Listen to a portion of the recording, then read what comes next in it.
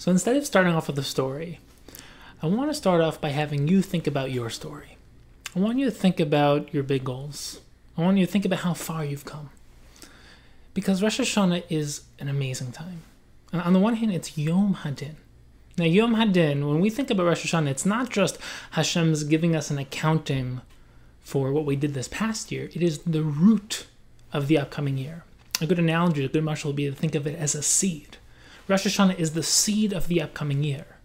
The upcoming year, everything it could be, everything that we want it to be, it is determined, the max potential of that upcoming year is determined on Rosh Hashanah. The rest of the year blossoms from that root.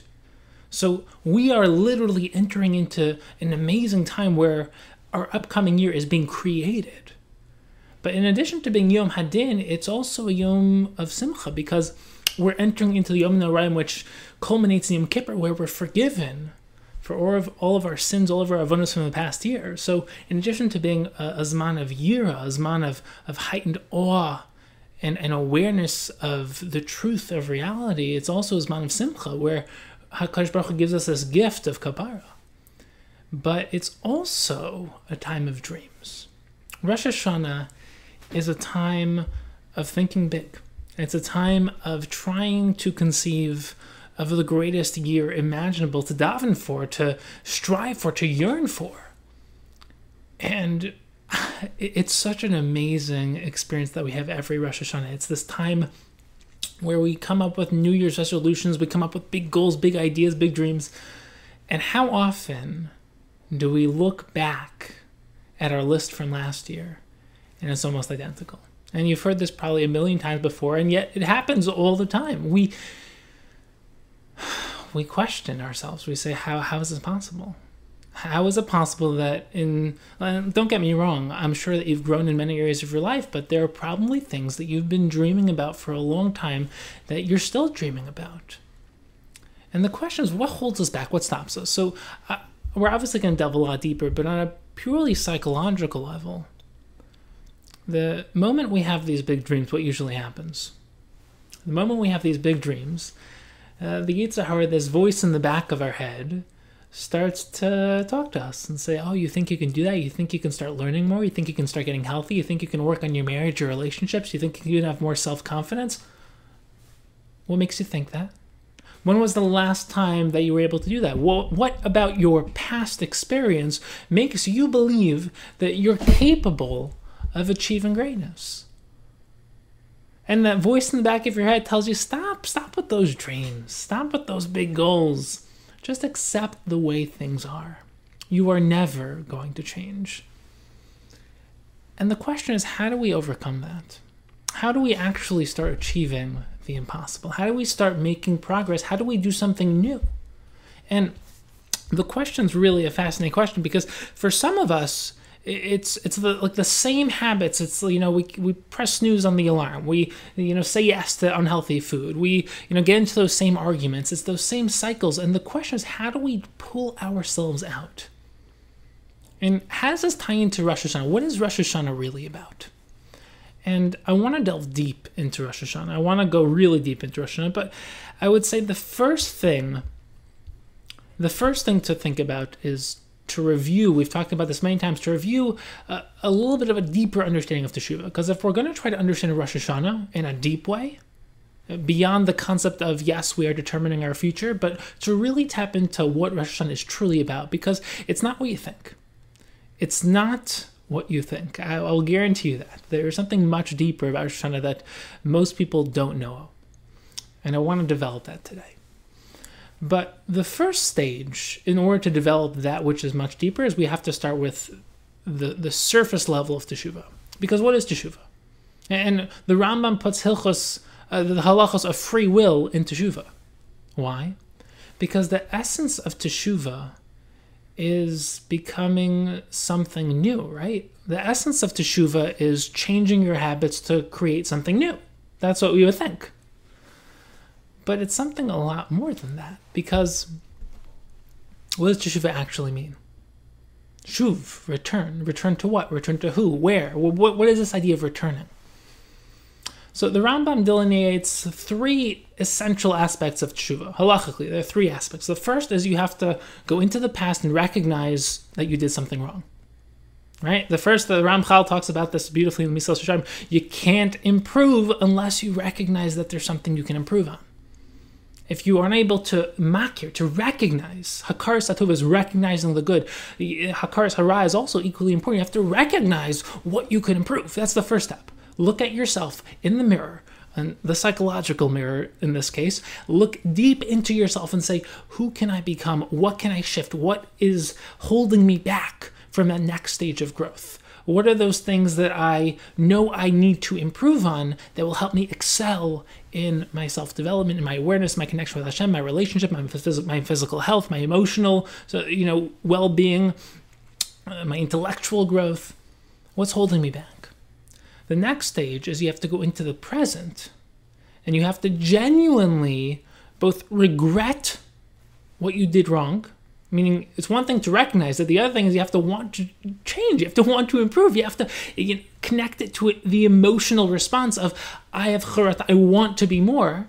And the third stage, which I wouldn't say it's the most important, because for different people, different stages are more important, more difficult for sure, but for some people, different stages are more important. But the third stage is to direct towards the future and to commit to being a better version of yourself, to commit to stopping whatever it is that you were doing, and to commit to becoming that greater version of yourself. And the classic question is, the Rambam says, what's Tshuva Gemura? It's that if you're in the same exact position as last time, and you don't make the mistake again. So the question is, you're saying the only way that you can actually fulfill Teshuvah is if you're put in the same exact position, but it's impossible. Number one, you're never going to be put in the same exact position. And number two, how are you supposed to know that? You have to wait until it's clarified. So there's a lot of deep Torah in this, but the simple answer, which is also a profound answer, is that it has to become real enough that if you were put in the same position, you wouldn't do it again. Meaning, right now, you so want to become a greater version of yourself that if you were put in the same position, you wouldn't do it. But there's a deeper layer of teshuvah as well. Because teshuvah is not just wiping away your sins. Teshuvah is not making a new choice to become someone new. That's part of it. But the deeper layer is that teshuvah, as we've mentioned many, many times before, and this is just an introductory principle, which if you haven't heard it before, it's revolutionary. If you've heard it before, it's obviously good chazara. The deeper layer of teshuvah, as Maharal explains in their Ramchal, and a lot of Balei Machshava, this is the core of their Machshava, is that teshuvah means to return, and you're returning to who you really are. You're returning to your higher self. And it's based on the Gemara, Nida Daf Lamed Amud Beis, that says that when you are in the womb, you learn Kol HaTorah Kula. That as we've mentioned many times before, the Vilna Gaon explains it's not just Torah, it's not Chumash, it's not Rashi, it's not Gemara. You're learning the cosmic root of reality. You're being shown the purpose of everything. You're being shown your unique purpose. And right before you're born, the Malach hits you in the mouth and you forget everything. Why? The Vilna Gaon explains so that you can come into this world and build it yourself. It was given as a gift in the womb to show you what you could become, what you're supposed to become, but you're then put into this world and you don't lose it, you lose access to it. And you come into this world to create it and build it yourself. And it's like Michelangelo was once asked, how do you build these amazing sculptures? And he says, I don't build it. It's right there beneath the surface. I just chisel away the everything blocking it. And once I chisel away the outer surface, I reveal the true sculpture underneath. And that's really what life is. You're not learning, you're relearning. You are creating yourself, but you're actually recreating yourself. You're discovering who you really are. And the entire journey of life is becoming you. Becoming great doesn't mean just, striving for some objective greatness. It means striving for your unique greatness, who you're supposed to become. And that revolutionizes the concept of growth. And that's the Vilna Gaon actually gives a beautiful proof for this in the Gemara in Megillah Vav Amud Beis, where he says that the Gemara says that if someone says that I tried really hard, Yagati, v'lo matzasi, I wasn't able to succeed in my learning, don't believe him, because he didn't really try hard. But if he says Yagati matzasi, I tried really hard and I was successful in my learning, you should believe him. So the Vilna Gaon says it shouldn't be matsasi. If I try hard and matsasi means mitzia. You found a lost object. It should say that you succeeded, you accomplished, you learned it. What's this mitzia? So the Vilna Gaon says that no, it's a mitzia, because when you were in the room, you learned it, and then you lost access to it. It's a lost, so to speak, a lost object, lost concept, a lost idea, lost knowledge. And when you learn in life, when you hear a deep idea, why do you have the sense of, yeah, it resonates with me. Yeah, that makes so much sense. Yeah, that's true. Why? Why does it resonate with you? Because you're not creating a form of knowledge within yourself. You are simply activating a knowledge that's already rooted deeply within your consciousness, deep within yourself. You are simply rediscovering that which you once had. And that's also what life is about. You crave knowledge because you once had it. You crave greatness because you once had it. And the question I like to ask people is, people crave things they once tasted. They crave pizza. You crave, delicious meats. Do you crave yaba galula? Delicious dish, yaba galula. Do you crave it? No, of course not, because I just made it up. You only crave that which you once tasted. You crave wisdom, you crave closeness with Hashem, you crave greatness, because that's deeply rooted within you.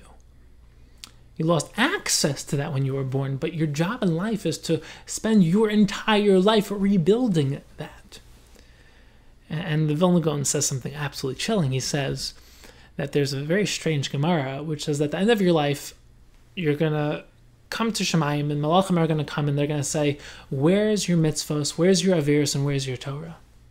So the Vilna Gaon asks, he says, okay, mitzvahs and averus I understand, but Torah, Talmud Torah is a mitzvah.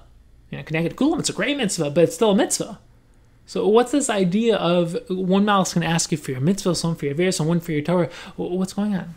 So he said that, no, the malach isn't asking you if you learned Torah. He's asking if you learned your Torah, the Torah that you learned in the womb, your unique purpose and tafkid, the Torah that you were supposed to bring to the world. And the Vilna Gaon says something absolutely incredible. He says you're going to recognize that malach, because that's the same malach that taught you Kol Torah Kula in the womb, that gave you your mission and your purpose. And he's coming back at the end of your life, and he's going to say, did you do it? Did you make it your own? Did you accomplish it? That is powerful. That is powerful. But let's take it a step deeper. Because now that we have the concept of Teshuvah, let's try to delve into Rosh Hashanah. Because Rosh Hashanah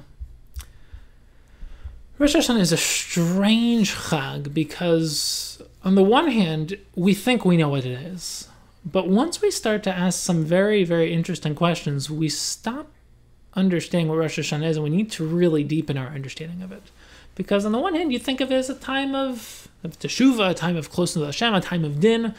But let's start to analyze it. A couple questions. Number one of the most famous things we say in the tefillah of Rosh Hashanah is that how do we uproot a bad gezerah?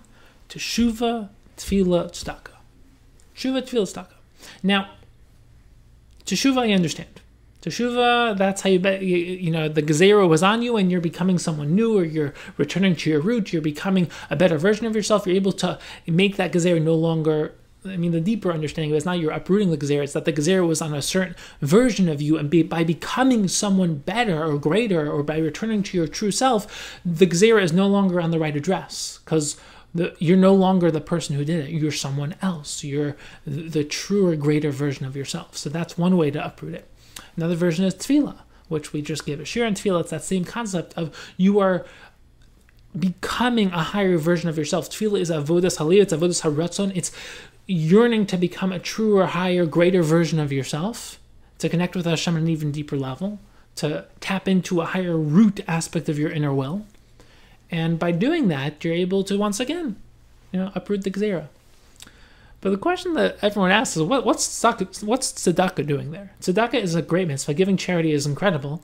But what's the deeper idea here? It's just like a magic trick. You give tzedakah and it solves the problem. What's the deeper meaning behind tzedakah being able to uproot a bad gezerah? And there's another also very fascinating problem in the Rambam. The Rambam, he says something absolutely stunning. He says in Hilchos Teshuvah, he's talking about people who can't do teshuvah. And he says that one of the people who can't do teshuva is someone who's poresh min hatzibur. And he explains that what does it mean to be poresh min hatzibur? He could learn Torah. He could be fulfilling all the mitzvos. He could be an upstanding individual, and he can be a great person.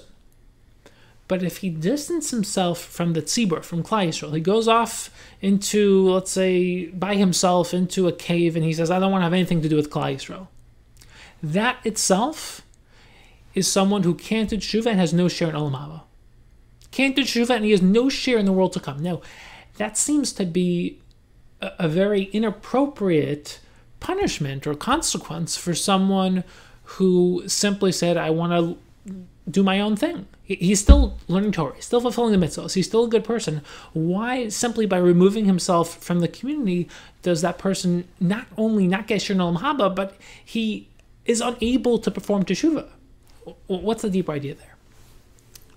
But the question, which I think is probably going to be the most striking question, especially for how we understand Rosh Hashanah, is that there's one glaring, non-existing concept when it comes to the entire Rosh Hashanah. One glaring omission from all of Tefillah, all of Tefillah. On Rosh Hashanah, we don't focus on Teshuvah. Now you're going to say, what? Yom Hadin, we're being judged for our entire year. It's the root of the year. It's the seed of the year. We should be focusing on Teshuvah. We should be asking Hashem to forgive us. We should be asking Hashem to accept us back. We should be yearning to get close to HaKadosh Baruch Hu. We don't talk about Teshuvah. We don't talk about, there's no mention of Teshuvah. We don't make personal requests, no personal bakashos. Right? Everything we say is in the plural. When we're talking about Klal Yisrael, we don't mention ourselves. We're literally in court. We're literally asking Hashem to forgive us for our sins. We don't talk about ourselves. We don't ask Hashem to forgive us for our sins. We don't mention Teshuvah. There's no vidui. There's no vidui. It's like, what? Like all of Elul, all of Slichos, and what happened to Rosh Hashanah? Right after Rosh Hashanah, go back to Slichos. Yom Kippur is literally a day of Slichos. Rosh Hashanah, no vidui. No Slichos. What is going on? This is literally Yom Hadin, and we're not mentioning Din. This is literally Yom Hadin, and we're not asking Kadosh Baruch Hu to forgive us for our sins.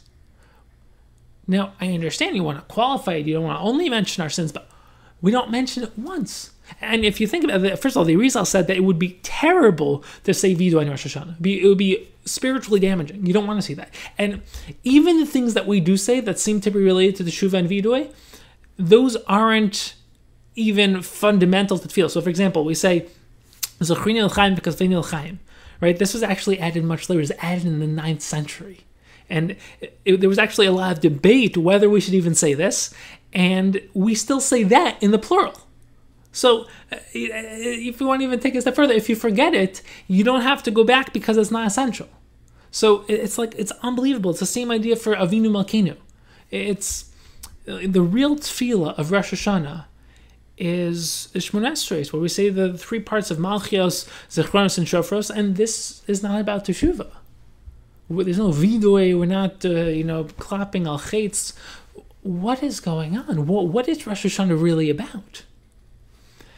And it's such a good question. Sometimes the questions, they're just to give an answer so you can share an idea. This question's a really good question.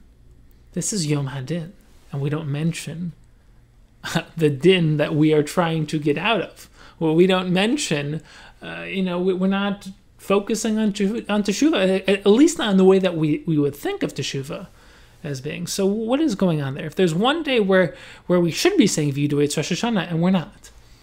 So what's happening? I want to deepen it as well, because Rosh Hashanah is our Yom Hadin. And Chazal talk about how each individual is judged, and it's one person going, at a time, and it's on the edge of a cliff, and a lot of different analogies. It's Yom Hadin, and all we do in Rosh Hashanah really is talk about Hashem. We don't mention ourselves. We don't talk about the things we want to be forgiven for. It's, we think that the ultimate day of asking Hashem to forgive us, and all we do is talk about Hashem. Hashem as our Melech, accepting Hashem as our Melech, crowning Hashem as our Melech. Melech, what is going on?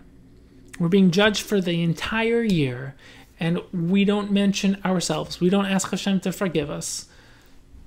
Why? What's happening? And perhaps the culmination of this entire problem is that Rosh Hashanah should come after Yom Kippur. Think about it. Rosh Hashanah is the day of judgment. Yom Kippur is a day of kapara, being forgiven. Now, when would you want to be forgiven? Before you're being judged for the rest of the year or after? If you're being judged for the rest of the year, you'd want your slate, wiped clean, so that you can then come in looking pure, looking like an angel, which is what Yom Kippur is about. And then Hashem will say, look at this pure individual. Of course I'm going to give you an amazing year. But what we do, we go in Rosh Hashanah and say, give me an amazing year, please, HaKadosh Baruch Hu. Then we get forgiven on Yom Kippur? It just doesn't make any sense. It's like, if you think about it, let's say you're on trial and the judge is determining what's going to happen to you. Imagine being quiet the entire time. The judge, bangs the gavel and sentences you, whatever it is. And then all of a sudden, you start saying, please, no, you don't understand. I'm begging you to forgive me. All of these other ideas, you start to basically make an appeal after the verdict. And the judge will say, that's great. That's a great appeal. You have a lot of great points, but why didn't you speak up beforehand? That seems to be what we're doing. The verdict is on Rosh Hashanah, and then we go back to Vidui, and Yom Kippur is the ultimate day of Vidui and Kapara. So we should be switching the order. Why in the world does Rosh Hashanah come before Yom Kippur? Again, these are really big questions. And if you want to deepen it as well, we've talked about this in the previous couple shir, but the whole idea of Malchios and Zichronos and Shofros, why these three? What are these three themes about? And really, what is Shofar about? The Rambam says that Shofar is about waking us up from our slumber. People are sleeping. What does that mean to be woken up? So we just gave a very, very deep share on that, and you can reference that. We'll maybe touch upon that a little bit. But these are the essential questions of the day. And if you're a thinking Jew, we should always be wanting to deepen our understanding of Torah thought, of Judaism, of life, of what it means to be a Jew. And when we have so many things that we do in life, you want to deepen every single one of them, and you want to interconnect them. You want to really gain a deeper understanding, a deeper consciousness, deeper meaning behind it. And when we come to Rosh Hashanah, you can't just go through Rosh Hashanah, say the tefillah, and go home. What is Rosh Hashanah really about? So in order to develop this correctly, we need to develop a couple principles. In order to really understand what Rosh Hashanah is about, we need to understand the concept of oneness. What is oneness? So we live in a world of multiplicity, a physical world. You're there, I'm here. You see things in the background, things in the room you're in. You can look up, you can look down. We live in a three-dimensional physical world. Now, the Maharal, the Ramchal, Nefesh HaChaim, Tzadok, basically, all the deeper Bali Machshava, they all refer to the spiritual world or spirituality as referring to the concept, or at least related to the concept of oneness. What is oneness? Oneness is that which is not a thing. It's not here or there. It's beyond thing. It's beyond even infinite, because you can think of infinity as having an infinite number of finite points. But we're going beyond things. We're going to a realm of absolute interconnected oneness that is beyond expression. What's the relationship between oneness and the physical world? Well, the physical world is two-ness. HaKadosh Baruch Hu created physical world as an expression of oneness, an expression of spirituality. So the way that we can think about it, and the deep idea behind this, is that HaKadosh Baruch Hu created the world with a base.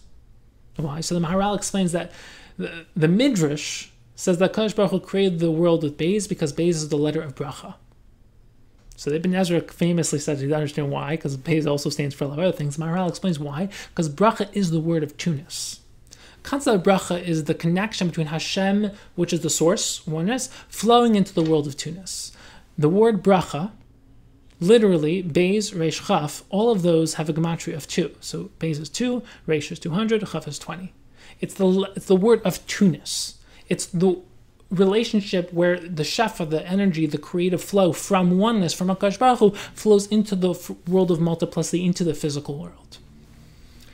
Beis is the letter of creation. That's why the Torah starts with a Beis. Bereshis. It was in the Vilna Gaon actually says that's also the creation of time. Different events, one after another, a realm of multiplicity.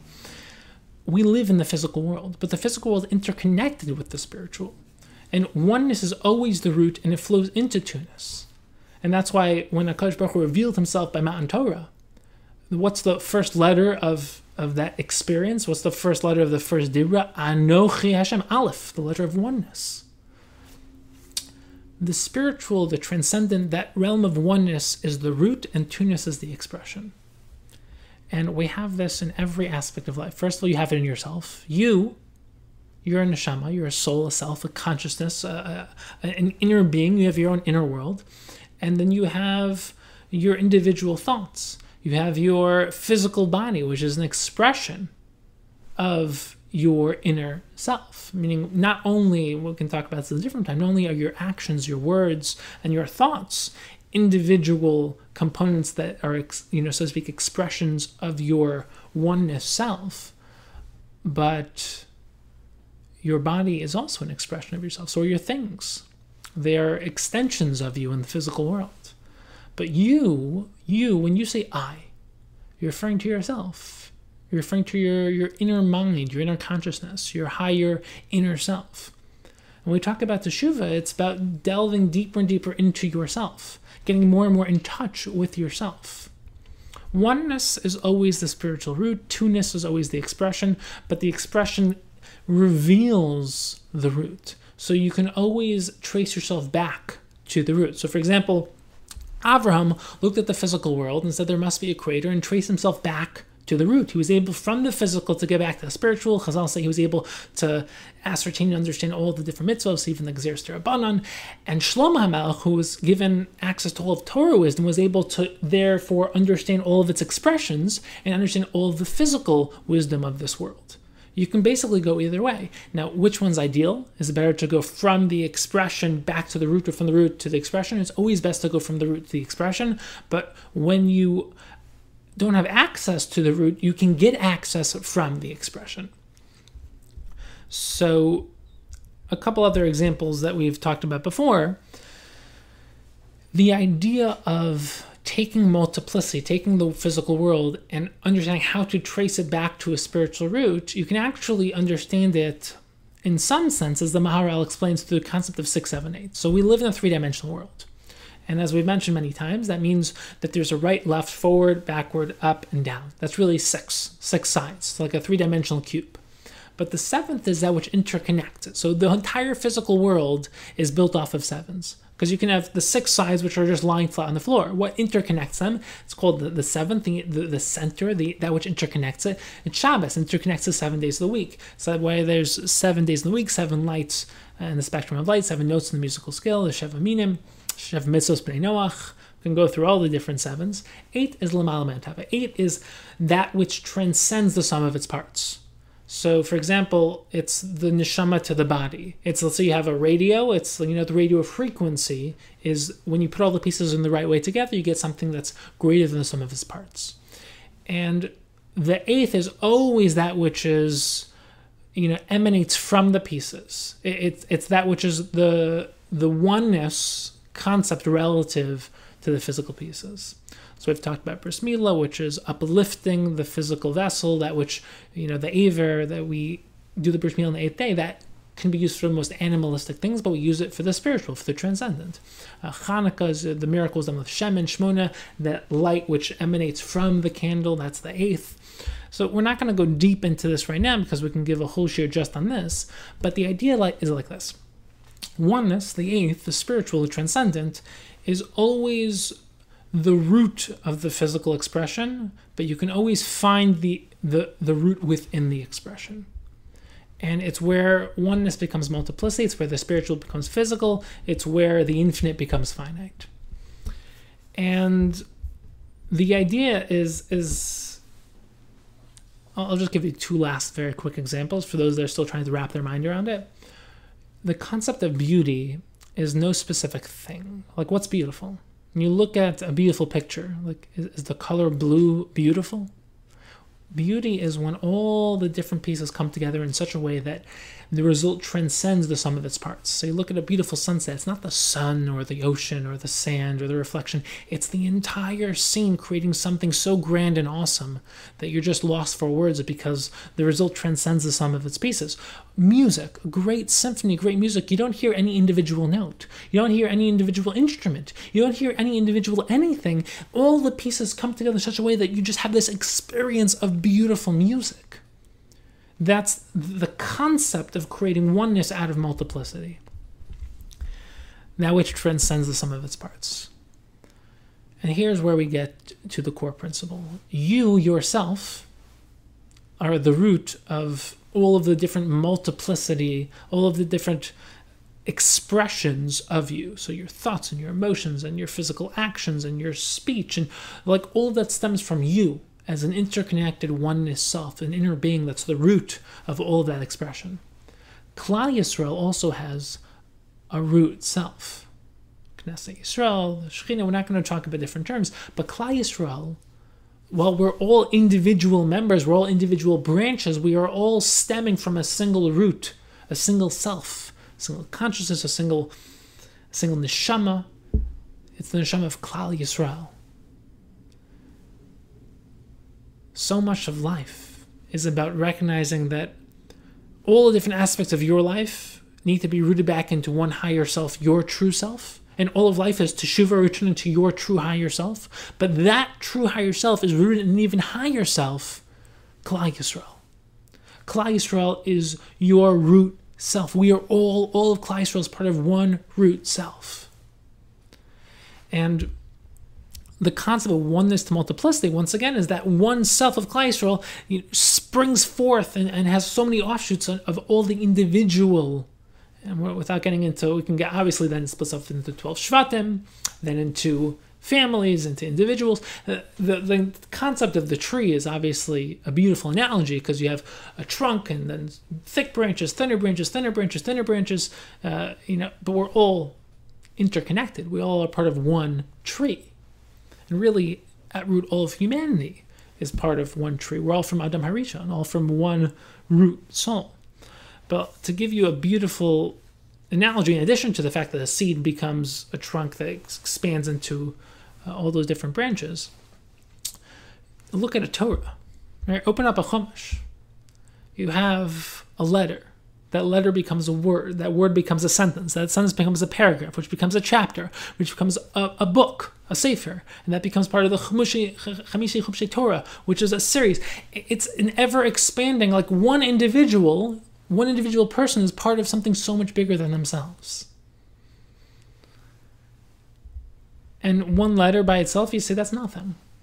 One letter is missing from a Sefer Torah, the whole Sefer Torah is puzzle. Why? Because every individual is part of that collaborative, interconnected self. And it's not only that you're essential and that you're supposed to contribute something essential, it's that you are fundamentally essential. Like you are part of the DNA of reality. You are part of the story. And the Chazal say that each of us are allowed in the Sefer Torah, but that's the deep idea. That one letter in Sefer Torah, it's like an organism. You take out part of a DNA, one chromosome is missing from a zygote, and that human being will have, unfortunately, a lot of problems. It's the same thing. You take out one letter from the Torah, you're messing with the DNA, the blueprint of reality. One person disappears, and that person stops existing in the world is missing something fundamental, something essential. Each of us are a fundamental letter. Each of us are something, a fundamental expression, a fundamental part, a fundamental self within the higher self of Klal Yisrael, which is an amazing, amazing idea. But here's where it gets really interesting.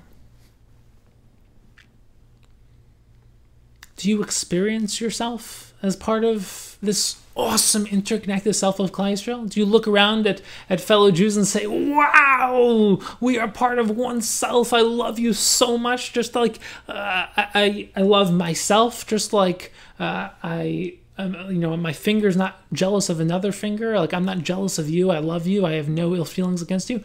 Unfortunately, we live in a world where that's not always the case. Now, why? Because when we are born, just like we forget who we are, we lose access to who we truly are. Remember, it says the malach hits you in the mouth, you forget everything you learned in the womb, you forget who you are, your purpose, and you have to go into this world and build it and create it, so to speak. But you're not really building, creating, you're really tapping into it, you're really bringing it to the forefront of your awareness and consciousness, you're really just reactivating it, reaccessing it. In that same way, when we are born, we forget that we're part of a bigger self. We forget that we're part of Klal Yisrael. We forget that we're part of a grand cosmic self that has this grand cosmic purpose in the world. And how do we start off life? We start off life as an ego, which means that we start off life thinking of ourselves as an isolated individual. We have our own thoughts, our own emotions, our own experiences, our own goals, our own drives, our own struggles, our own problems, and no one else knows. And we're alone. And naturally, it's survival of the fittest. Just make it on your own. You compete against people, dislike people, lie to people, steal from people. Not that this is what people do, but that would be like the natural starting point. It's you against everyone else. You're not interconnected. You don't love them. You don't naturally care about them. Naturally, we're all selfish. Naturally, when you're born, all you care about is yourself, your needs, your desires. You view yourself as separate from everyone else, and you view yourself as separate from Hashem. You're just here alone in the world. And I would say, in addition to all the problems that come with that, like competition and hating people, the most fundamental pain, that comes from that is the feeling of being alone, utterly alone. That no one understands you, that no one really cares about you, that no one knows what it's like to be you. And there's a deep truth to that. No one will ever experience your experiences. No one will ever know what it means to be you. But there's a lifelong process of developing something deeper. Now, on a practical level, part of it is communication, the ability to share what's going on in your head, inside your world with other people, building relationships, communicating, building loving relationships, open relationships, being vulnerable, being caring, being willing to share and give people what's actually within you, meaning not to lie, not to say what people want you to say, not to be what people want you to be, but to be genuine, to share your true self. But to do this correctly, do this well, and to really be confident enough to do this, you have to first spend time figuring out what it means to be you. You have to come in touch with yourself. You have to spend time by yourself. You have to fall in love with yourself. You can't love anyone else if you don't love yourself. What does that mean to love yourself? The first step is to go back to what we just said, which is to realize that you are a neshama, that you are a self, you are a consciousness, a soul, an inner being, and that you are not your body. The Maharal, the Ramchal, Nefesh HaChaim, they all give this beautiful explanation of Olam Haba. It's not some great gift for your soul that your soul gets. It's you. You are your soul. You don't have a soul. You are a soul. Now, English is a poor language to talk about spiritual ideas, but there's no right word to talk about it, but you can refer to what you are as a self, a consciousness, a mind, an inner being. All of these words fall short of what it means to be a neshama. But when you say I, what you refer to when you say I, that's who you are.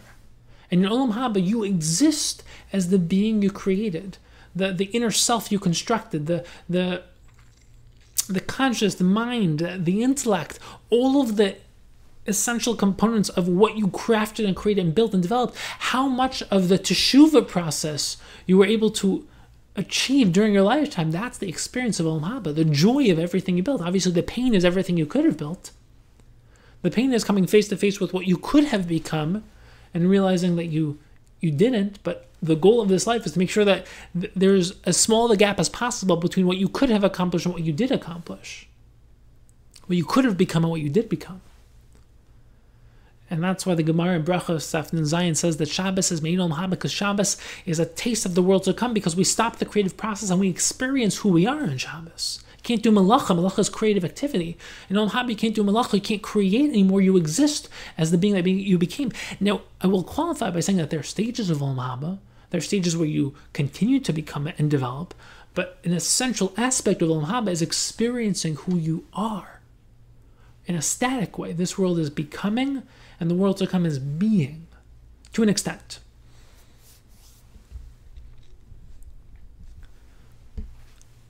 Let's take it a step further.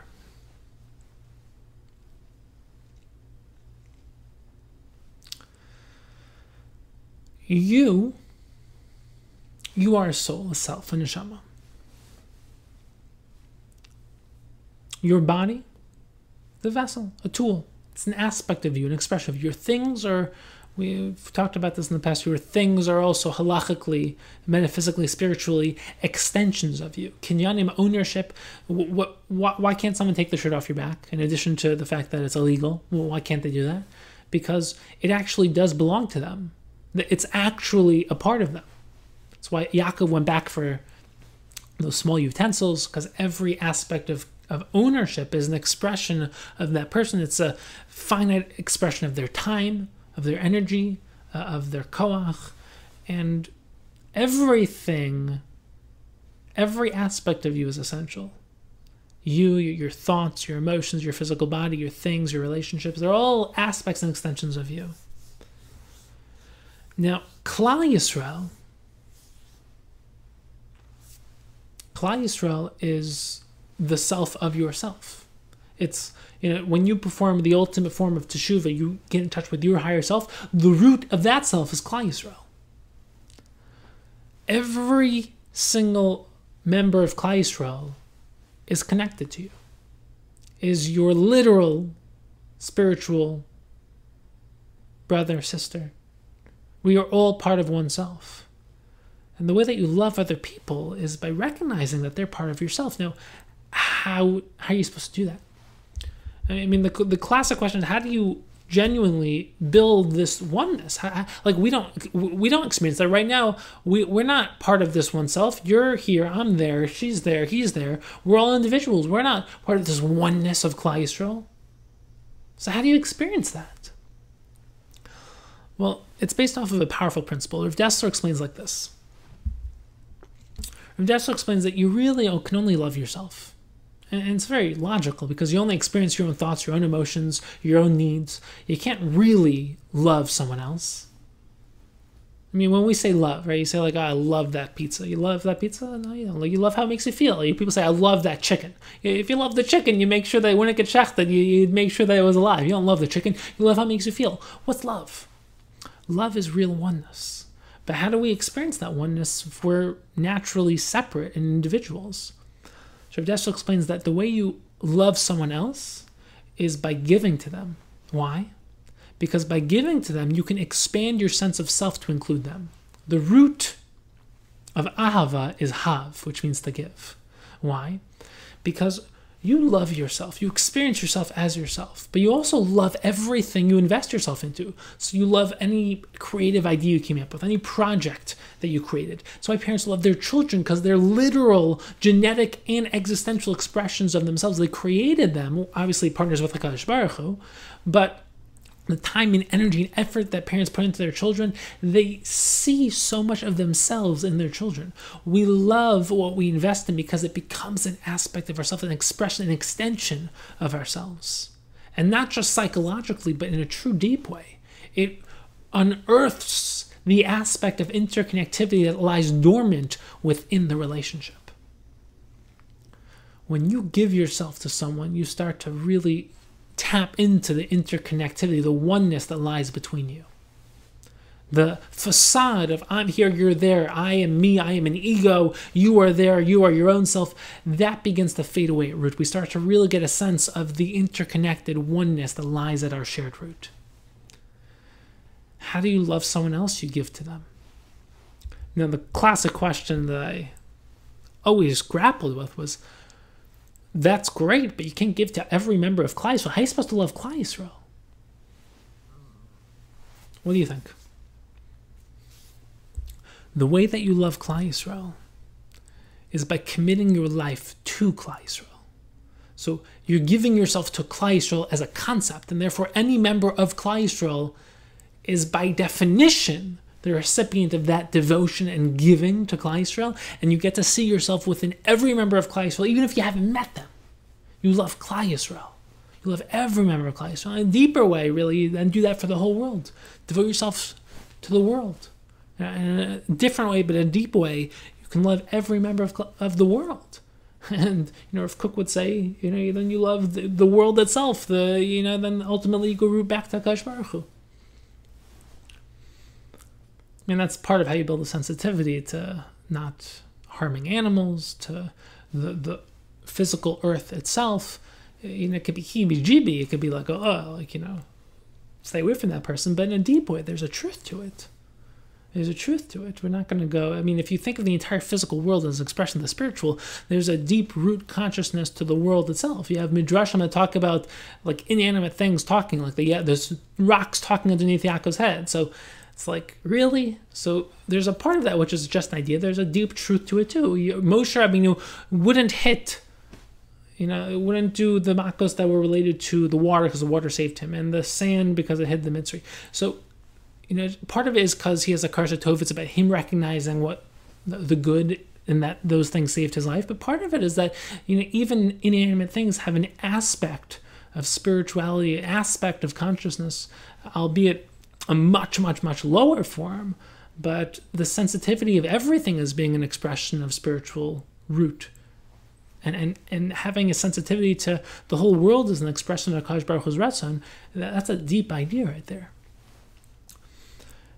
And obviously the first and greatest example of expanding your sense of self is in marriage, because the best way of giving and sharing yourself with someone else and really finding, expanding your sense of self in the deepest and most potent way is through marriage. That's why the Ramban explains the relationship between all of us and HaKadosh Baruch Hu is a marriage relationship.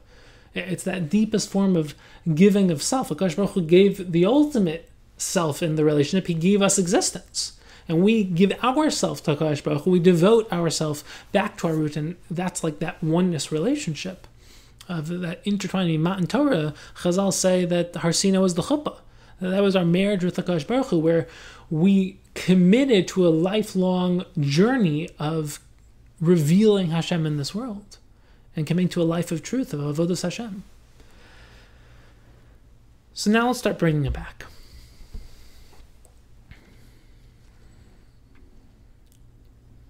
Why do we give tzedakah, right? Teshuvah, tefillah, tzedakah, that's how you uproot a bad gezerah. Why tzedakah?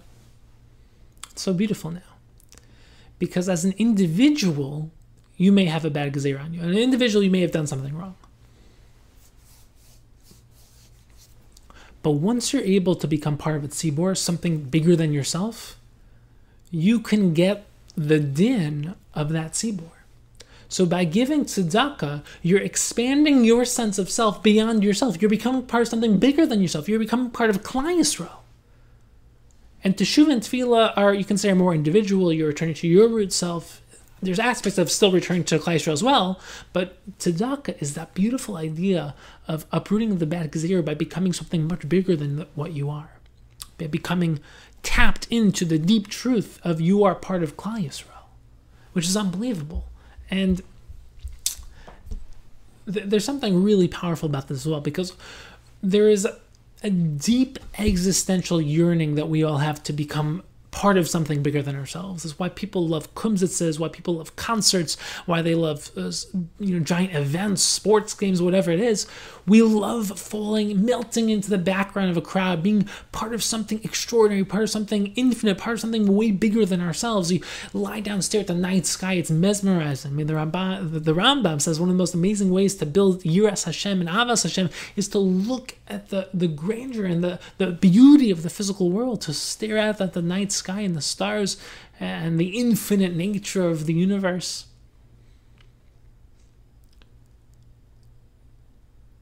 But we're also individuals.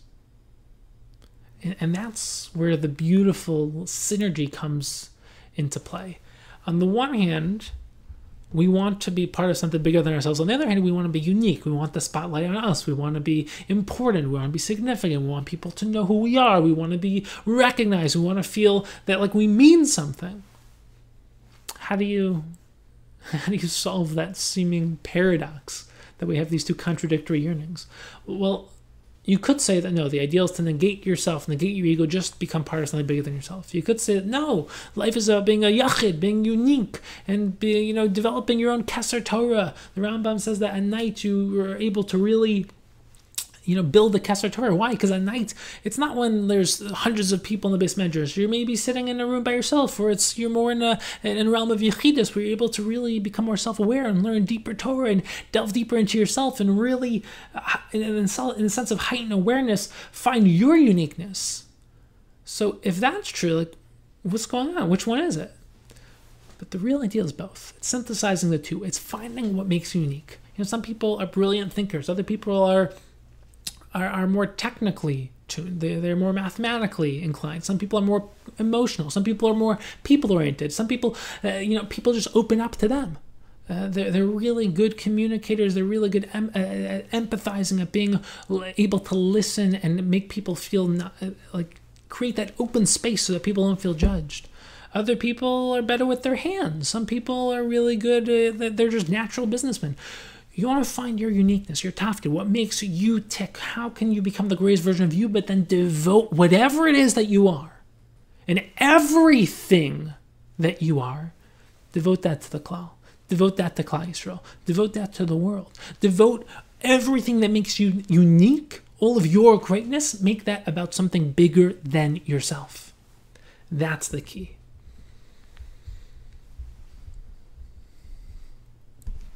And now we can start to understand some of the problems we raised.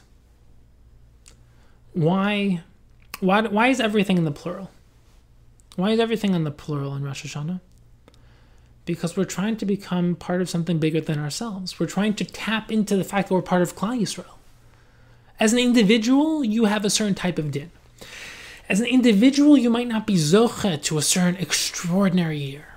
But once you're part of Klal Yisrael, Klal Yisrael is, first of all, in terms of who's going to live, who's going to die, Klal Yisrael is definitely going to live. So you want to be part of that, you want to be in the book of life, so to speak, without getting into that's a whole share what that means, book of life. But you want to really be tapping into the zechusim of being part of the Klal. As an individual, all you are is what you are. When you're part of a Klal, you're part of something infinite. It's the concept of a mitzvah. The Maharal says comes from the notion of tzavta, because as an individual, your action is just you.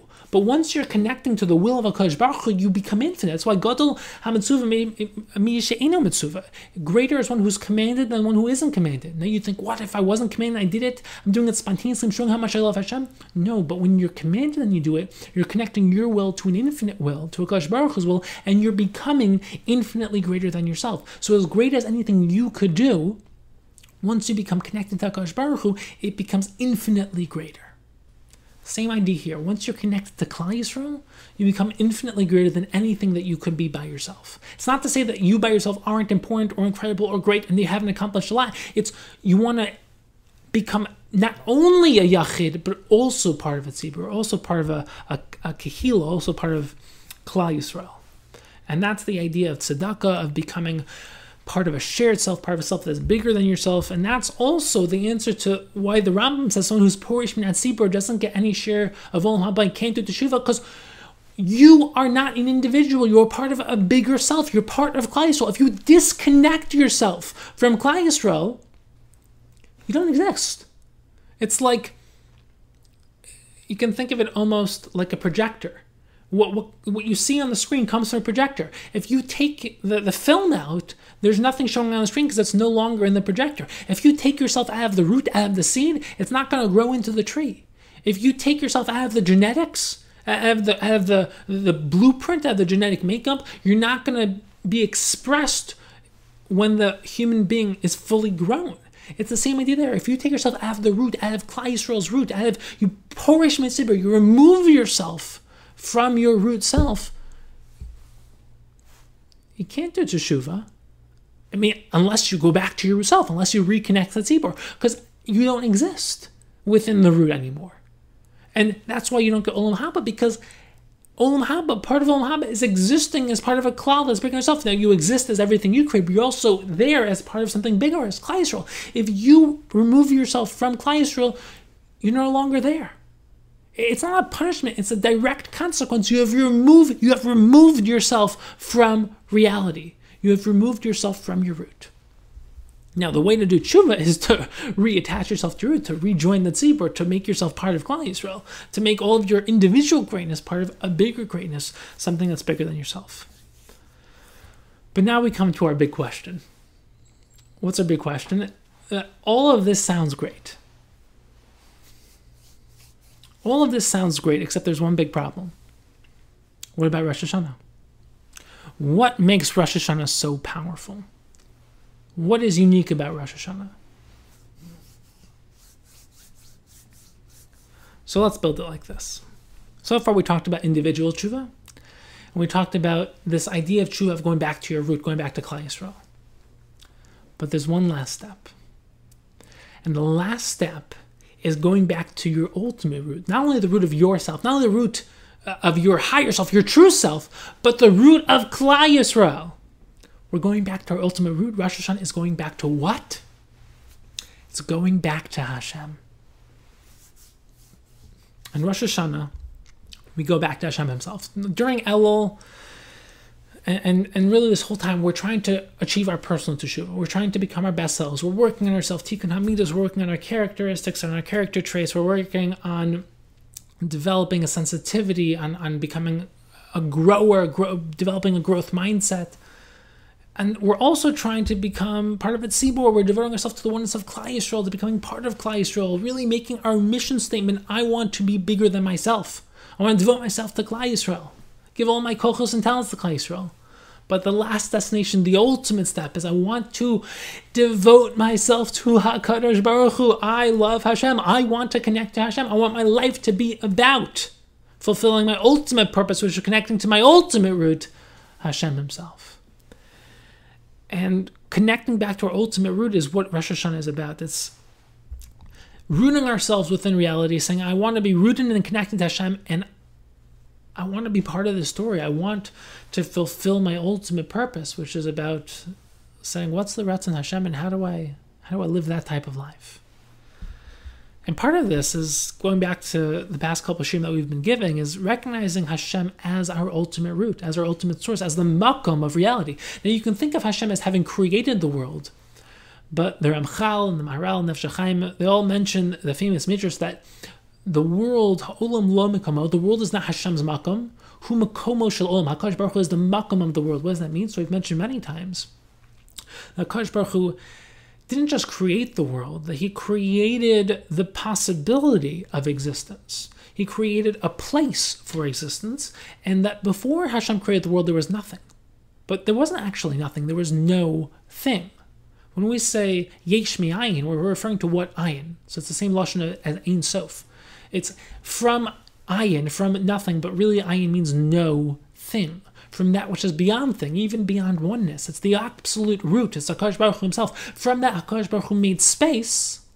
We can't really go so much into what that means, because that's once again, not even a share, probably multiple share. But HaKadosh Baruch Hu made space, made the possibility for us to be able to exist. We exist within Hashem. We are within Hashem. And Nefesh HaChaim explains, not only are we within Hashem, not physically, but in a very deep existential way we are within Hashem, but we are constantly being brought into existence. We are constantly being created. You can think of it almost like the projector concept, or like a flow of electricity, a flow of will. So most people think Hashem one time created the world, so we're here. So Nefesh HaChaim says, no. In the physical world, you take bricks and you build a building and it stays there. The way HaKadosh Baruch Hu created is through will. Through willing us and thinking us into existence. Will is the root, and thought is the expression. And HaKadosh Baruch Hu, HaKadosh Baruch Hu constantly is creating the world. What does that mean?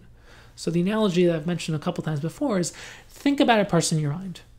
And give him a name, give him a face, put clothes on him, and give him a background, give him a story, give him a personality. And okay, now think about him.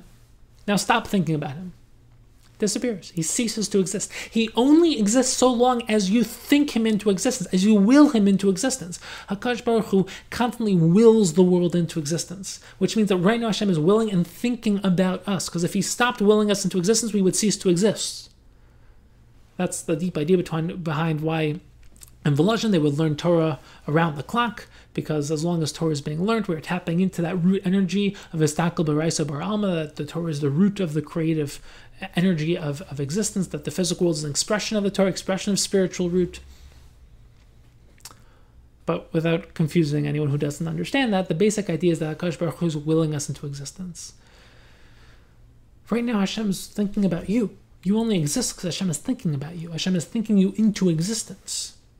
Which means that we are constantly being created, we're constantly connected to Hashem. We have to simply become more aware of it and hone into that koach. But that's the powerful idea that HaKadosh Baruch Hu is our makom. He is the root of our existence. He is the reason why we continue to exist. And Rosh Hashanah is about tapping into that. It's about tapping into HaKadosh Baruch Hu as our ultimate root. It's about saying, I want to be connected to you. I want to exist in reality. Meaning, I want to be part of this story. Meaning that I know you're the root of my existence. And I know you're willing me into existence. And I want to continue to be willed into existence because I want to be so tapped into the root of reality. I want to be so tapped into HaKadosh Baruch Hu, so connected to HaKadosh Baruch Hu. So tapped into the cosmic unfolding of history, the story of this world. I want so badly to be in the root of reality that I continue to be brought into existence this year. That's really the ultimate feel of Rosh Hashanah. We're not davening for teshuvah. We're not davening for Hashem to forgive our sins. We're just trying to recognize Hashem as our ultimate root and tap ourselves into that. Connect ourselves to the root. Rosh Hashanah isn't a cheshbon of whether Hashem will forgive your sins. It's a question of whether are you rooted in reality? Are you connected to Hashem at root? Do you want to be here? And when I say to be here, I don't mean like in the physical world. I mean like in the physical world achieving a root spiritual mission. How badly do you want to achieve greatness? How badly do you want to fulfill something extraordinary for HaKadosh Baruch Hu? To be involved in the Milchamas Hashem, to be involved in this extraordinary journey of achieving something for the ultimate purpose. And that's what the Rosh Hashanah Tefillah is about. The Malchias, the Vilna Gaon explains, is recognizing HaKadosh Baruch Hu as our makom. It's recognizing that everything in the world exists because HaKadosh Baruch Hu brings it into existence. We are crowned HaKadosh Baruch Hu as our Melech, which means that we are recognizing Hashem as our source, the creative source and force of reality, and that everything that happens into this world stems from HaKadosh Baruch Hu. And it's recognizing HaKadosh Baruch Hu as our Melech, which means Hashem is the one who governs, hashgacha pratis. It's recognizing that anything that I want in this world needs to stem from Hashem. There's no other way for anything to happen. Hashem is the source of everything. And Zechronos, what's Zechronos? Zechronos means memory. What's memory? It's tracing something back to where it happened. Zechronos is tracing things back to their root. And we talked about this in previous year, but it's the same concept, tracing ourselves back to our ultimate root. What's our ultimate root? Well, part of it is we're all part of Klal Yisrael, a shared self. And then what's the root of Klal Yisrael? HaKadosh Baruch Hu. Tracing yourself back. Shofars, what's shofar? So shofar, we just gave a whole shiur on shofar, which was a very, very deep shiur. But to briefly review, shofar isn't meant to just wake you up. That's part of it. But it's meant to wake you up at an existential root level. It's meant to wake up your inner yearnings to become your true self. That's why shofar is a soundless cry. It's beyond words. It's at root. The root of dibur is sound, is kol. It's kol shofar. That's why the Rambam says that a stolen shofar, you can still fulfill the mitzvah of shofar because it's all about the kol, the physical vessel. Most things, you steal a lulav, you can't use it, especially on the first day. It has to be lechem. and also mitzvah babavera. What's the idea of a stolen shofar? The entire essence of shofar is that it transcends the physical. We're going back to the ultimate root of the existential root of sound, which is kol, that soundless cry, that deep internal yearning to connect to our ultimate root. And if you want to take it a step further, the shorish of shofar has the same shorish as a couple other words. Number one, l'shaper, which means to go back to the root and to perfect, to repair, to improve it. It also has the same root as shapir, which means something which is spiritually beautiful, but also mei shafir, which is the amniotic fluid, which is going back to your fetal self, where you were perfect in the womb. Shofar is about waking you up from your stupor and inspiring you to go back to your ultimate self, to perform teshuvah, to go back to your fetal self of perfection, which is really beautiful. And in a deep way, shofar they're all really interconnected. So really, all of them are about going back to your ultimate self and Klal Yisrael's ultimate self, and then our real ultimate self, which is HaKadosh Baruch Hu. But shofar is much more individual. Zichronos is much more about Klal Yisrael, and Malchios is obviously much more about HaKadosh Baruch Hu, our ultimate Melech, our Malkam HaKadosh Baruch Hu. So now we can go back to our questions. Why is there no Vidui in Rosh Hashanah? Why aren't we talking about Teshuvah and Mechaper Avonos? Because Rosh Hashanah is not about us. Rosh Hashanah is about Hashem. Rosh Hashanah is about rooting ourselves within reality, recognizing Hashem as our Melech, recognizing Hashem as our ultimate source. The actual cheshbon of our Avonos and Kapar, that will come afterwards. That will come by Yom Kippur. But Rosh Hashanah is saying, who are you? And where are you rooted? And the answer to that should be, I am an Eved Hashem, and I'm rooting myself in reality, connecting to Hashem, which is the ultimate source of everything. It's all about going to our higher root, connecting back to our higher root, saying, I want to be part of reality. I want to be part of Hashem. And the focus is, I want to be part of Hashem. Not I want to be part of Hashem, but I want to be part of Hashem. The focus still needs to be on Hashem. And I mean, the powerful truth is that everything's interconnected. So, but isn't it Yom Hadin? Aren't you still going to be judged? So the Ramchal says something unbelievable. He says, when we blow shofar, we move HaKadosh Baruch Hu from the kisei of din to the kisei of rachamim. Why? Because what does shofar do? Shofar recognizes HaKadosh Baruch Hu as our ultimate root. The whole idea of Malchios, Zichronos, and Shofros is recognizing Hashem as the ultimate source. Which means what? We can give a whole shir on Chesed, Din, and Tiferes, but the idea is like this. HaKadosh Baruch Hu created the world with Midas Din. Why? Because part of the entire purpose of reality is for us to earn our ultimate perfection, which is the ultimate connection with Hashem, which is the ultimate godliness, becoming actualizing our Tzalmei Elokim, becoming a creator, becoming all wise and all kind and all giving, and becoming godly. But in order to do that, if he gave it to us as a gift, it would be embarrassing, because HaKadosh Baruch Hu, no one gave him his perfection. So he allowed us to earn our perfection, which is coming as close to actually being like Hashem as possible. Like, obviously there's still going to be distinction, but you are now as much like Hashem as possible. So HaKadosh Baruch Hu is a creator, and you create yourself. HaKadosh Baruch Hu is a giver, and you gave yourself to HaKadosh Baruch Hu. You devoted yourself to HaKadosh Baruch Hu. HaKadosh Baruch Hu is all wise, and you earn your wisdom. So, we've given shirim on this as a very, very deep idea, but the principle is like this. The principle of din is emes. It's that midah connected midah. You get what you deserve. So HaKadosh Baruch Hu created the world of midah connected midah so that we would get what we deserve. Now, the concept of Yom Hadin is, what do you deserve? Who are you? But HaKadosh Baruch Hu also added rachamim, which is the ability for mercy. Now, why? Because if you got exactly what you deserved, then you wouldn't be able to handle it. So this is a whole topic. We're not going to delve too deeply into it. But what's the idea here? The idea is like this. HaKadosh Baruch Hu created the world with din. On Rosh Hashanah, we are being judged. But who created the rules of din? Who created the concept of din? Who is actually going to be the one to decide what happens to you? HaKadosh Baruch Hu. HaKadosh Baruch Hu is beyond din. He's beyond the rules. He created the rules.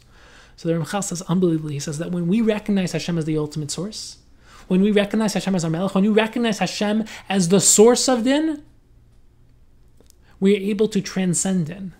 And that's how we're able to get a Kapar in Yom Kippur, because we are able to recognize HaKadosh Baruch Hu as the one who is able to be Mechaper our Avonos, because he doesn't have to obey the rules of din because he created them. He transcends them. That's really the idea of the Yud Gimel Midos of Rachamim. We're not going to delve too deeply into that because it's also a whole topic. Everything's a whole topic in Torah. Everything, to really fully understand anything, you need to fully understand everything, and really every single idea, every single concept requires a whole shir. But the idea, as we've talked about several times, is that whenever you give a shir, you want to really delve into your specific topic and then use all of the other topics and concepts in Torah to help unfold the topic at hand, while recognizing that to truly understand this topic, you then need to unfold all those other topics, and then to understand all those other topics, you need to understand the topic you're talking about, but also a bunch of other topics. It's an endless journey. It's the sea of Torah. And the key is not to be overwhelmed with the fact that you'll never fully understand anything, but to enjoy every step of the process. As the Ramban explains, the Rasha says, I'll never understand everything, so what's the point? And the Tzaddik says, I'll never understand everything, but I get to learn a little more today. And it's an endless journey, but I enjoy every step of the journey. And I mean, that is our journey. That is our journey. And when we talk about the journey from Elul to Yom Kippur, it's really a 4-stage journey. It's 40 days, but it's a 4-stage journey. And the journey is Elul. Elul is really more focused on, I mean, all of them contain all of them. All of them are about individual Klal Yisrael and Hashem. But Elul is about going back to our individual root. We're achieving Teshuvah, which really Teshuvah itself is a paradox. How can you change the past? So the way you change the past is by changing who you are. You're not changing what happened, you're changing who you are. In some sense, there's an aspect of you can change what happened, but in a deeper sense, and this is based on the Gemara, which we're not going to delve into right now, but you're not changing what happened, you're changing your relationship with what happened, you're removing yourself from it, and you're becoming someone new. And Rosh Hashanah is about going beyond Teshuvah. Right? Elul is about Teshuvah, becoming the best version of yourself, working on yourself, really regretting the past things that went wrong, really wanting to become, remember, recognize what happened, regret it, and commit to a better future. Rosh Hashanah is going beyond Teshuvah. We're going beyond our individual journey. We're saying, I just want to be connected with Hashem. It's about rooting yourself, first of all, rooting yourself in Klal Yisrael, but it's really rooting yourself with the ultimate root of reality, which is HaKadosh Baruch Hu. And we'll just delve into this for just a minute or two. The real tafkid is asking Hashem, saying, first I'm recognizing Hashem as my ultimate root. But the next is I'm asking Hashem, I'm asking Him, I just want a part to play in this for you. Like, I want a part to play in this world. I want to be rooted in reality. I want to have a seed planted for this next year. I want to be here, but not for me, for you. I know that Rosh Hashanah is where the seed for the next year is being created. And I know that, from my own, for what I deserve, I don't know what I deserve. But I know that you have an amazing story to tell. I know HaKadosh Baruch Hu has an amazing plan where we're revealing, we're bringing Mashiach, we're revealing the ultimate truth, we're revealing Torah truth, we're revealing, the ultimate to the world. I want a part to play in that. That's what we're asking for, Hashem. We're saying, I want to be part of this. But for you, Hashem, I want a bigger tafkid to fulfill. And think of it like this. Hashem is writing this incredible story. That's really what history is. This is unfolding of one big revelation of HaKadosh Baruch Hu. And Ramchal says at the end of days, the Mashiach will come, we'll see how every single part of all of history was ultimately revealing HaKadosh Baruch Hu, was ultimately bringing the world towards its ultimate destination. But in the meantime, we have to bring it. We can't just sit here and wait. We have to be characters, actors in this play. We have to become part of the story. You and I have parts to play in this story. In Rosh Hashanah, we ask Hashem, I want a part to play. I'm signing up. I'm auditioning. Like, HaKadosh Baruch Hu, look how much I want it. Look how genuine I am. Look how much I really want it. And you might say, like, maybe I don't want it. Maybe I'm not being genuine. No, but that's what Teshuvah is recognizing that you do want it. In the womb, you were shown what you're supposed to accomplish, and all of Tefillah is about tapping into that and saying, I want should tap into who I really am. And when you dive into Hashem, you're saying like, just help me become who I'm supposed to be. Help me fulfill my role. Help me play my part in the story. And like Rosh Hashanah should be a time where we ask HaKadosh Baruch Hu for the biggest role we can possibly have. We have to say, I'm ready. I'm ready for a big role. Let me become more. Give me the cause, give me the ability, give me the skills, give me the assets, give me the tools, give me the resources and the resourcefulness to be able to become the person I want to become. And that's our topic in Rosh Hashanah. I'll just share like the famous question. The Rambam says that you either a tzaddik, a rasha, or a beinoni. And a beinoni is someone who has 50-50. And he says that most people in the world are beinanim. Now, most people in the world are 50-50. If you count your mitzvahs, count your averos, most of the people in the world are 50-50. Now, first of all, we don't know how much a mitzvah is valued. We don't know how much an avera is valued. What does that mean that everyone's 50-50? That almost everyone's a beinoni. Everyone's somewhere, like exactly in the middle, 50-50. There's a beautiful idea, which is that you are where you're rooted. You are where you're rooted. And this is actually part of the idea of why bad things happen to good people and good things happen to bad people. You are where you're rooted. You are who you really are. And if someone's rooted in reality, they're rooted in truth, they're rooted in Torah, they're rooted in Avodas Hashem, that person's a tzaddik. That person's fulfilling their purpose. And why do bad things happen to good people? Because their root is in reality. They have there's some averos. They have to get punishment for those averos in this world, so that in Olam Haba they get to exist only as who they really are. And Rashaim are people who are rooted in evil, rooted in deception, rooted in wasting their life, wasting their time, corruption, lying, stealing. Those are people who that's their entire essence. That's who they've chosen to be. And they have, how come such good things happen to them? Because maybe they have some good things that they've done. But those good things, but a mitzvah is infinite. How can it be rewarded for something that's infinite in the physical world, something finite? Because those mitzvahs weren't real. They weren't doing mitzvahs l'shem shemaim for avodas Hashem. So they have some, some milas, some zechusim, so those are rewarded in this world. But they're rooted in non-existence. But most people in the world are beinanim. They never decided who they're going to be. Sometimes they're feeling like it, they do good things. Sometimes they're not feeling like it, they mess up. Who knows what people's internet history is, and who knows what people do behind closed doors, and who knows what people really think about you, or who knows what you really think about people, and who knows anything.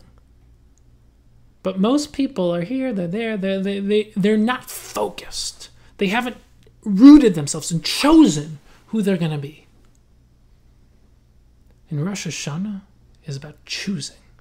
It's about saying, I'm no longer going to be a beinoni. I am rooting myself in reality. I am choosing Hashem. I am choosing life. I am choosing existence. I am choosing purpose. I am choosing a tafkid. And I am choosing to have Hashem will me into a higher purpose and write me into the story.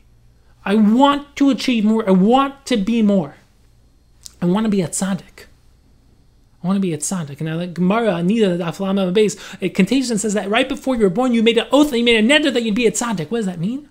The Rambam says everyone could be a tzaddik like Moshe Rabbeinu. Rav Elchanan Wasserman says, well, what does that mean? You can't be like Moshe Rabbeinu. A tzaddik means you fulfill your tafkid, your purpose. You made a neder to fulfill your purpose.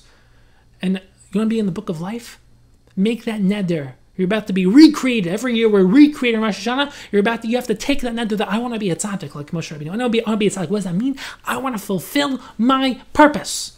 I want to be a tzaddik. I want to be in the book of life. I want to be rooted in reality. I want to be connected to HaKadosh Baruch Hu. I want a higher meaning and purpose to my life.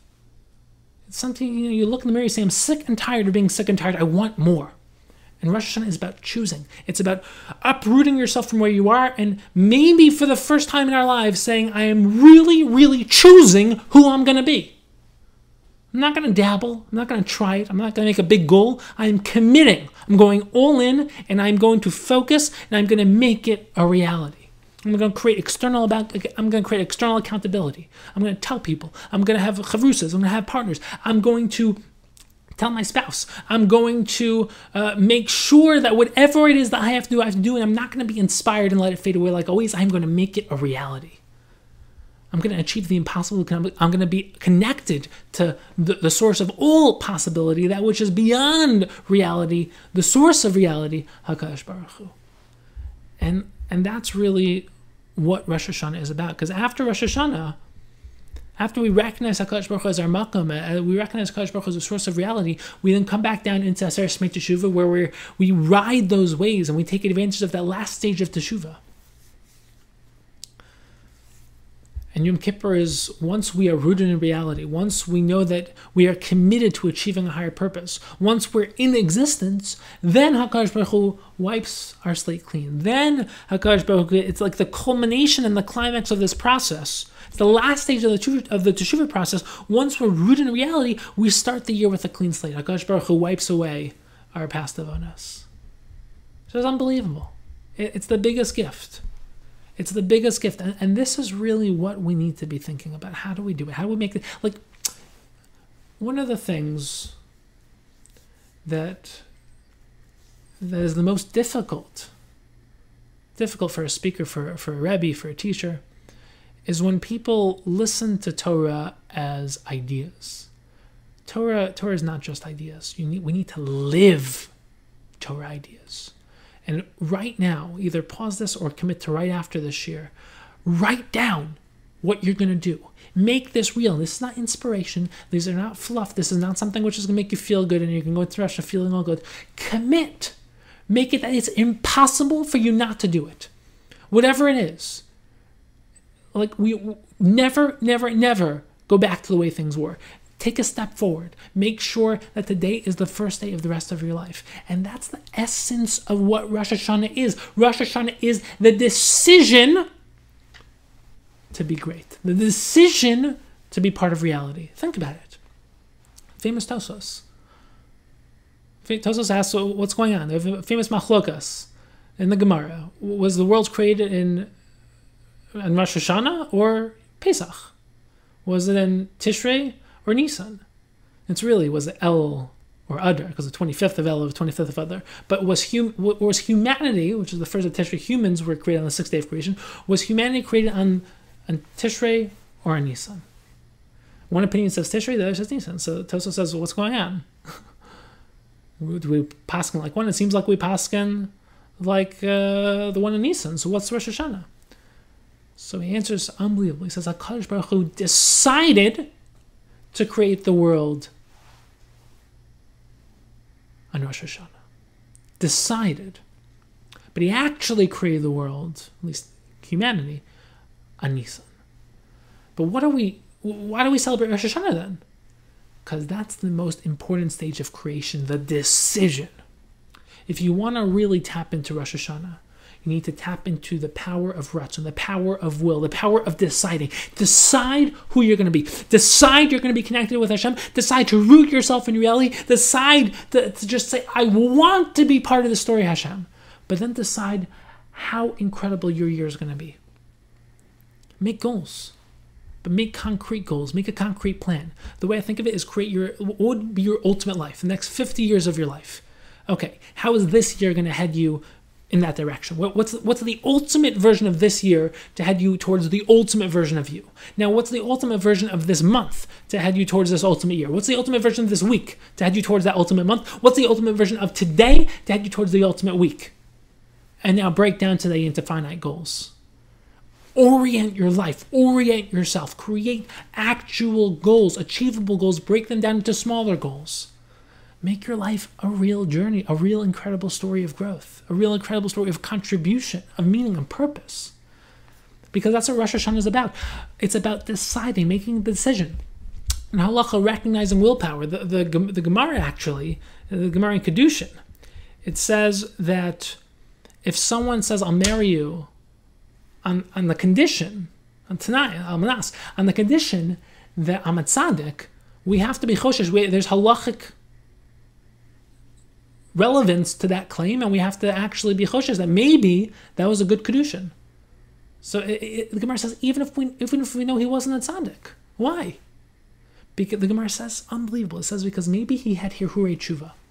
Maybe he had the initial thoughts, and maybe at that moment he did tshuva. What does that mean? The decision of who you want to be is real. Who you decide to be is who you are. As long as it's genuine, as long as it's real. I mean, the Gemara, it's really Mishnah even, but it talks about that you have 2,000 amos. If you're outside of a city, if you're outside the Tchum on Shabbos, you have 2,000 amos that you can walk. Now, what if it's Erev Shabbos, it's about to be Shabbos, and a person is far from where they want to be? They can point and say, I want to be there, and their 2,000 amos will start from where they want to be. Why? Because halakha recognizes you as where you want to be. It's the decision, it's willpower, it's deciding who you want to be. Who are you going to be? That is the essential question. That's why the Rambam puts the halachos of free will in Hilchos Tshuva. The essential component of teshuva is free will, it's willpower, it's the ability to choose, to change where you are, to change the point of existence from where you are to where you want to be. And that's the essence of Rosh Hashanah. It's deciding, it's using will, using ratzon, using willpower to choose who you are, who you want to be, rooting yourself with. And number one, your higher self. Number two, your higher collective self, Klal Yisrael. And number three, the root of all self, HaKadosh Baruch Hu, as Nefesh HaChaim explains, the neshama shel neshamos, the ultimate root of all self. And that's our avodah.